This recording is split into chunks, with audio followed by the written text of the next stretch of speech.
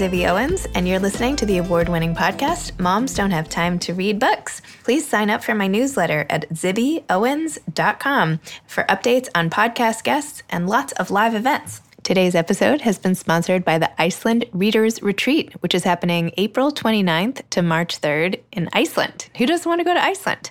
While you're there, you'll get small group lectures and talks by renowned authors, learning about the rich literary heritage of this Nordic book-loving nation.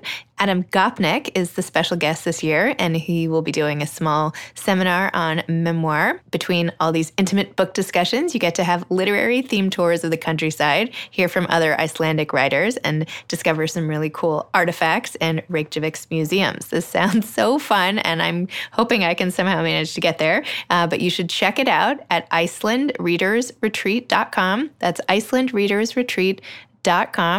The price is $1,600, but that includes so much, everything for basically 4 days of your life. So check it out at the Iceland Readers Retreat. Thank you so much. Angela Himsel is the author of memoir, A River Could Be a Tree. Angela has contributed to the New York Times, the Jewish Week, the Forward, and Lilith, among other publications. She received the American Jewish Press Association Award for her column Anjatevka on Zeek.net.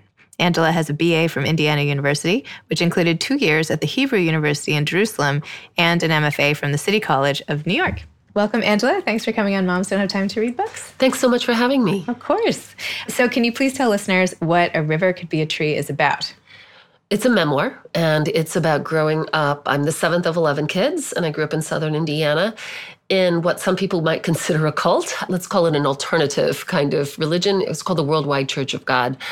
And we believed that the world was coming to an end like any second, and we were going to be spirited away to Petra in Jordan when the world came to an end. So I grew up that way, and then ultimately, through many twists and turns, I ultimately converted to Judaism.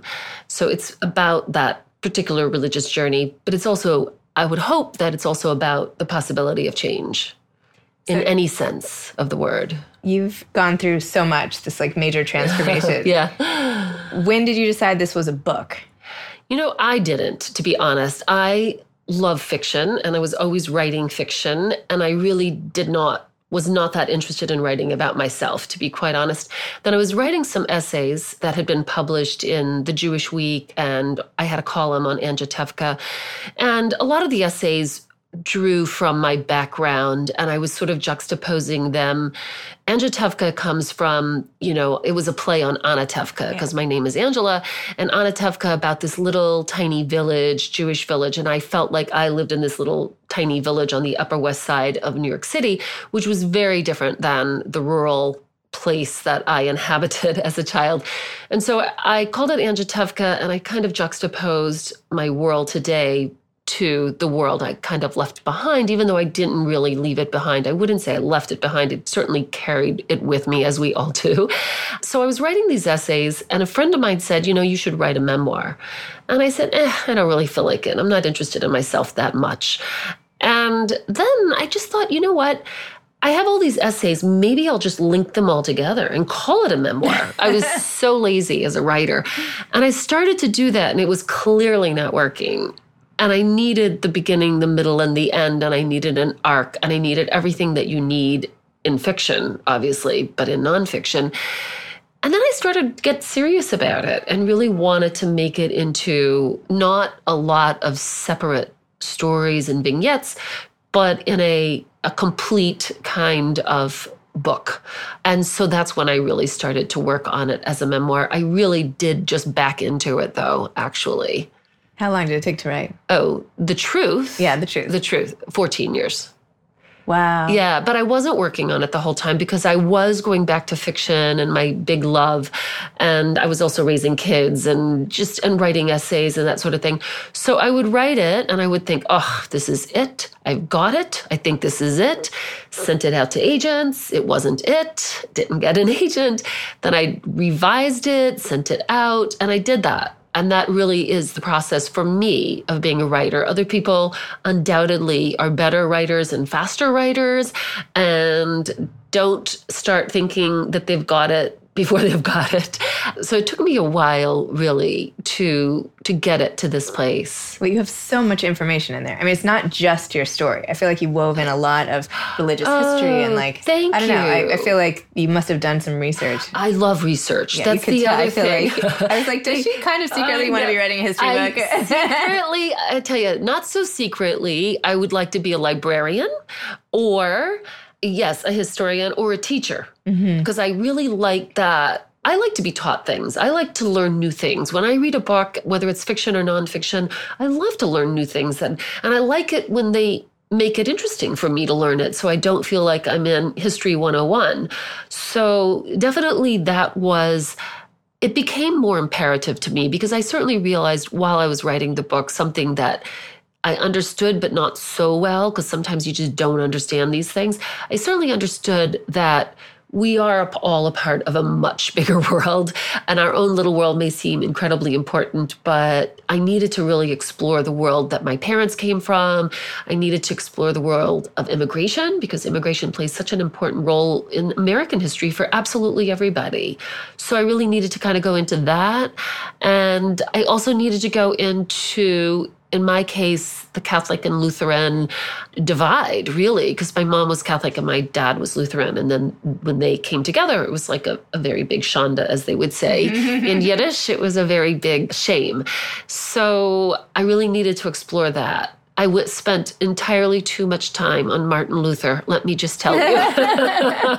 I know a lot more about Martin Luther I have now. flashbacks to 5th grade worksheets with my pencil script filling in who was Martin Luther. Yeah. By the way, not that this is any of my business, but it is not too late for you to be a history teacher or anything you want. I mean, my kids, I have kids at 4 schools. They would love to have a fabulous author, historian, teacher. So just saying if you think that. Okay. So back to your book. Yes. You are the 7th of 11 children. I am. What was that like? Chaotic. I mean, you have 4 kids. Let's just triple that practically. I know. That's what I'm doing in my head, and I want to just crawl under the covers. I know. I think my mother did probably. I think that it's not until you have your own kids, to be honest, that you realize what a huge undertaking it is to have one child. You know, one child seems like a huge undertaking when you're a new parent. And then when you have more than that, it's like, wow, how did they do that? Did they drink? They didn't. They actually didn't drink. They didn't smoke weed, which a lot of parents are doing, apparently. But no, they didn't. But it wasn't easy. Are you going to say also that they had no help? They had no help. Obviously, they had no money. They had no money. But how would you even get everybody? How would you even transport everybody? Anywhere. On top of each other's laps, because this is before, seatbelts were actually a necessity. So I never had a bed to myself. I always had a bed with a couple of siblings. It just depended on the rotating list of who was moving out and that sort of thing. But in fairness, my oldest sister is 8 years older than me. My youngest sister is 14 years younger than me. So there were not 11 kids living at home at the same time. But I guess there were always 8 or 9. It's hard for me to remember. But yeah, we had 3 bedrooms. So we were always on top of each other. And there was a lot of fighting. Who stole what? Who decided to wear somebody else's underwear because their underwear wasn't clean? The usual siblings, but times a lot. And were you in charge of doing all your own chores? Did you have to do? Everybody had their own chores. We were always mopping with a mop or with a rag on the floor. And yeah, the house was a mess. Yeah, the laundry. We actually didn't have a washing machine and a dryer for a long time. So we had to go up to the trailer court, which is not in the book. We had to go up to the trailer court and where they had, public laundromat, and we had to do laundry on a Sunday afternoon. And there were always about 10 loads of laundry. So we would just hang out there for the afternoon. But I will say, I think that one of the benefits of it, let's just say, is that those were, in some sense, when I look back, absolutely great afternoons. I'd hang out with my sisters. We would laugh and joke and drink tab from the Hello Tab. Hello Tab from the machines. And the other thing, I guess, is that, you certainly don't take things for granted. And I think that of all of my siblings in general, I would say they're all pretty easygoing. It's you don't just get all head up about something because it's like, it could be worse. It always comes down to that, It wasn't it's like easy. That, since we're on the Jewish theme with your book and everything, that folktale, it's the topic of many children's books, how the rabbi comes and the guy has all these kids, he doesn't know what to do, and he says, well, get a cow and see what happens. Now get like 2 roosters, and then they get all the animals, and then he takes the animals away, and he's like, oh, it's peaceful. And he's like, see? Exactly. It's all about perspective, what you're used to, and that sort of thing. Having said that, I'm very happy whenever I don't have to share a bed with anybody. Yeah. And you decided to have 3 kids. I did. I have 3 kids, and I honestly, after having kids, I had so much more renewed respect for my parents.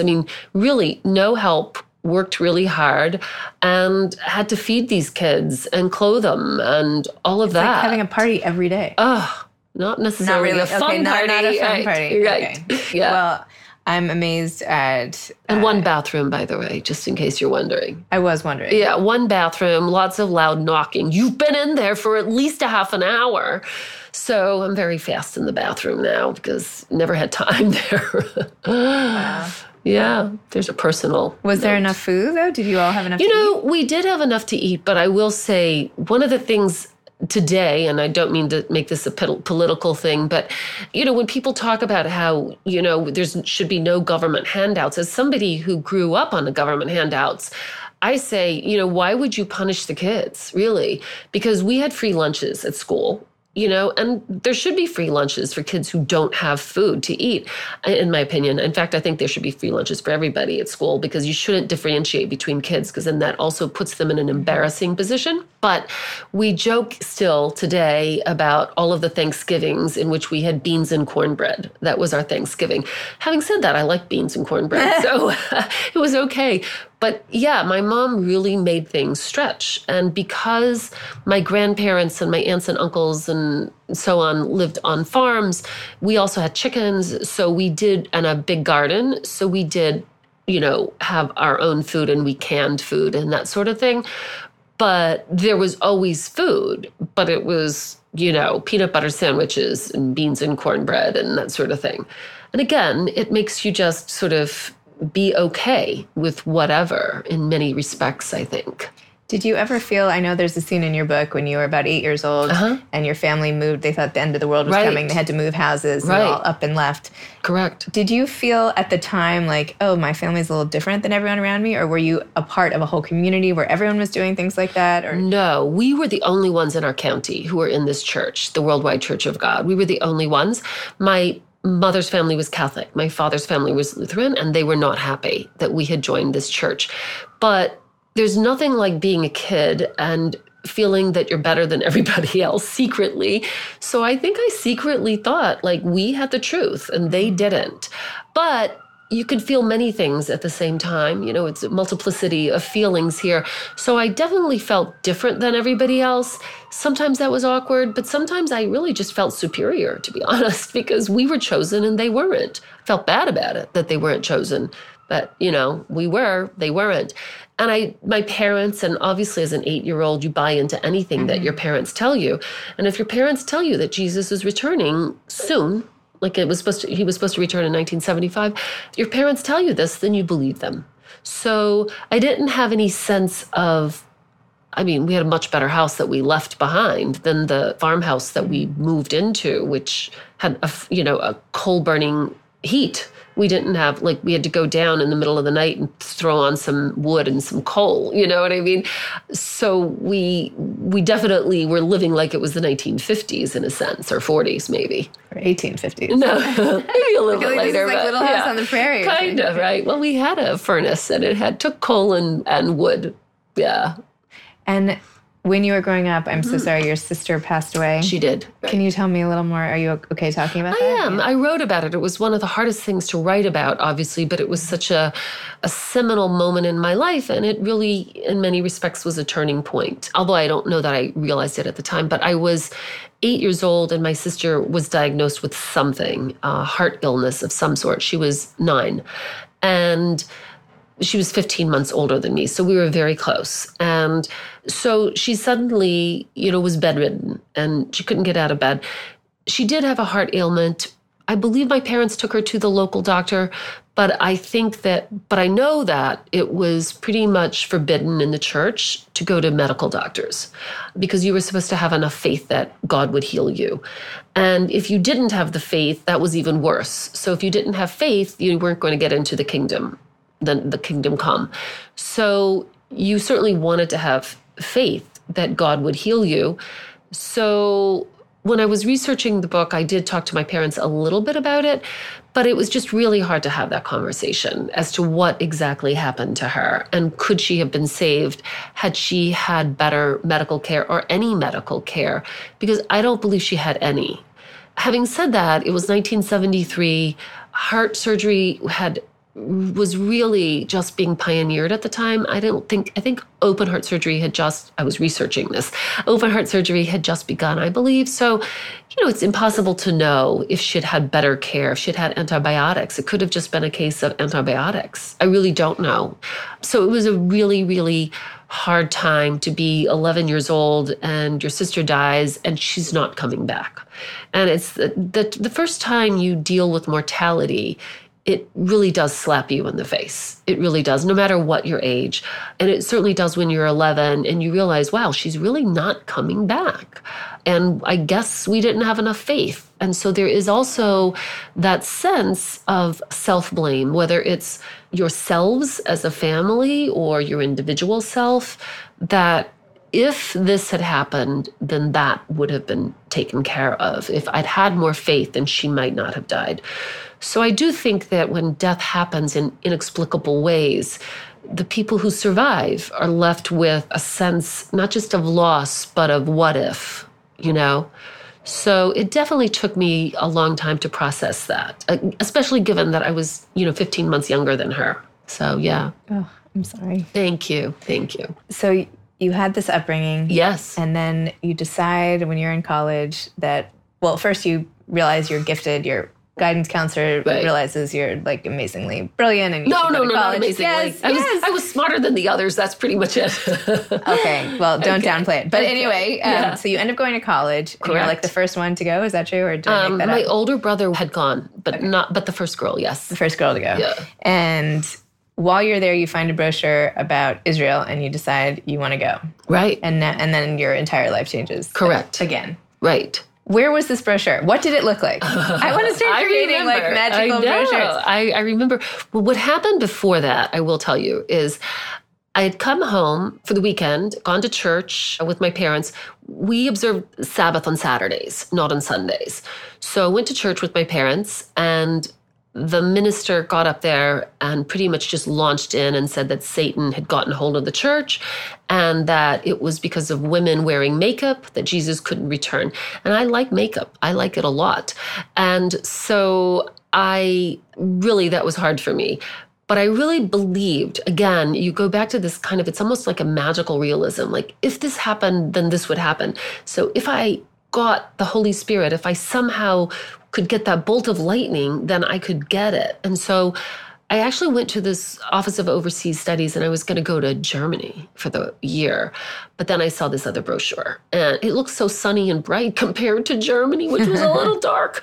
And so it was I think it was a picture of the Dome of the Rock, which is gorgeous, and in Jerusalem. And it looked so happy and inviting, and all of the words to me, they were just like porn, like Judean desert, and Bethlehem, Nazareth. So I was all excited about the possibility of being in the Holy Land, and holy in the sense that this is exactly where all of the events had taken place. And I think that for a lot of people, there's a sense that if you're in that physical location, whatever that physical location is, then you will be closer to the events that occurred there. Mm-hmm. So I felt like being there would just give me some kind of faith that I was lacking. And I thought that it would be fun, to be honest. I just thought it'd be fun. So I just decided to go. I was really struck by, so I'm sitting here with you, obviously. You have long blonde hair and blue eyes, and you're tall, and you're of German descent yourself. Correct. So when you went to Israel, people were not having it in a way. They call it what they were calling you slutty and feeling you out, like doing all sorts of inappropriate things at the time, which is awful. Awful. And then you went to Germany where you looked like everybody else. Correct. So you went from feeling like completely out of place to completely in place. And it just like, I don't know, somehow the juxtaposition of those two experiences, when you're the same person, I don't know, it just like had so much to do with identity. And I don't know, tell me how you felt about it. I think that, it's funny because growing up in southern Indiana where everybody was white, everybody was white. Everybody looked like me. More or less. There were a few, variations, obviously. But honestly, if you had dark brown hair, you were considered, quite exotic, actually. At that time, it's not that way today. Obviously, it's a much bigger world that we live in. But at that time, it was settled by German Americans, really. Swiss were still considered a little outsiders. So going to Israel, where I never thought about how I looked, because I looked like everybody else. So to suddenly have that pointed out to me was kind of shocking. And I think that it really did, by the way, make me so much more aware of discrimination on the basis of looks.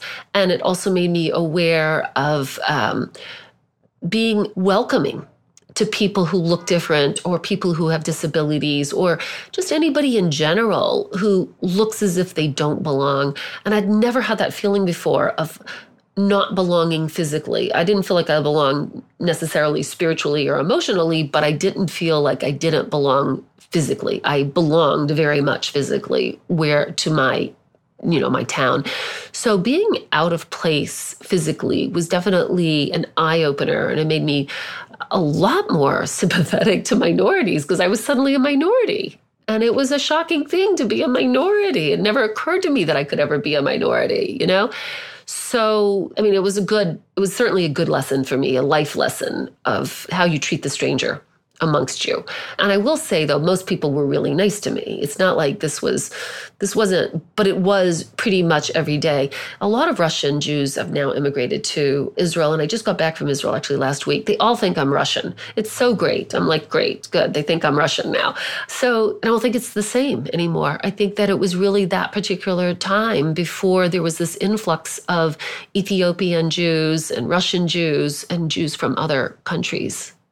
And so now you end up converting to Judaism. I did, right. And I won't go into all of the mini events along the way. I don't want to give everything away. Yeah. But now that you're an Upper West Side Jewish person, and you have scenes from the Y and all these synagogues and the West Side, how do you make sense of your sort of religious journey and how you got here? Like now, do you feel like, yes, this is who you were always meant to be? Or like, what's your sense of, what do you tell yourself about the whole thing? I really do feel this is exactly who I was intended to be. And even though in many ways, I think that I stumbled into Israel accidentally because I wasn't planning on going there. There was the brochure. If you want to be a little more mystical about it, you can say, as they would say in Yiddish, it's beshert, it's meant to be. Maybe it was, maybe it wasn't. I don't really know. But I can only say that I'm happy with the choices I've made. I'm happy that this is the way it's turned out. For me, this was the right path for me. It's certainly not the right path for everybody, obviously. And not everybody who goes to Israel decides they're going to become Jewish. They remain Christian, and that's okay too. Obviously, I went to Israel when I was 19. So when you go at that time, when you really are kind of impressionable, then I think if you're open to it, you can find all sorts of different paths that you would never have had an option for in southern Indiana or on the Upper West Side of Manhattan or wherever you come from. And also being away from home is just such a liberating experience. It's like, nobody's around. I can do what I want. Literally, it's, halfway across the world.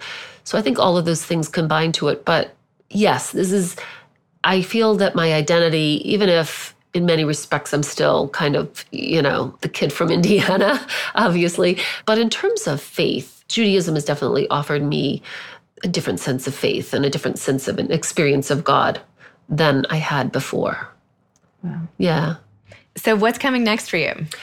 I'm going back to my original love because I'm tired of talking about myself. And so I'm working on a novel, and it's a historical novel.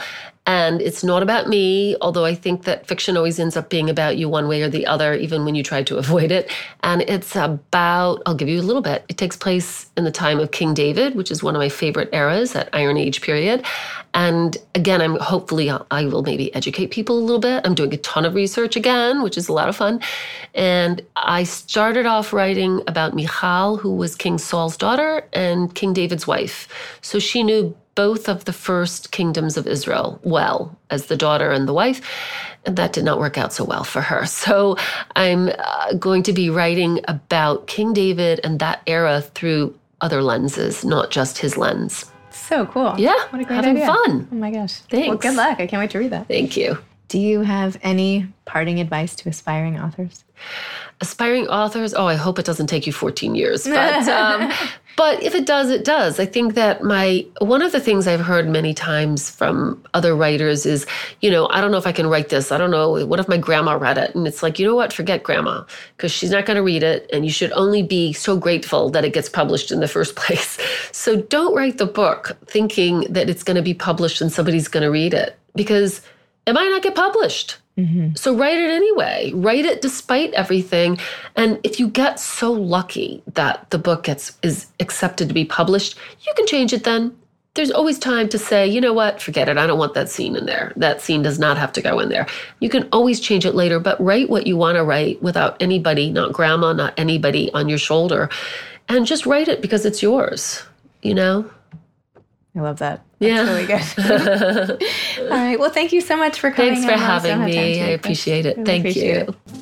You've been listening to Moms Don't Have Time to Read Books with Zibby Owens. Please make sure to sign up for my newsletter at zibbyowens.com to get more updates about episodes like these and also lots of live events. Thanks so much. Today's episode has been sponsored by the Iceland Readers Retreat. Don't forget to check it out April 29th to May 3rd, 2020, icelandreadersretreat.com. You can follow me on Instagram at Moms Don't Have Time to Read Books. Thanks so much to Steve and Ryan at Texture Sound for the sound editing. And thank you to Morning Moon Productions for providing this fantastic intro and outro music. Thanks for listening. You could always email me at zibby@zibbyowens.com.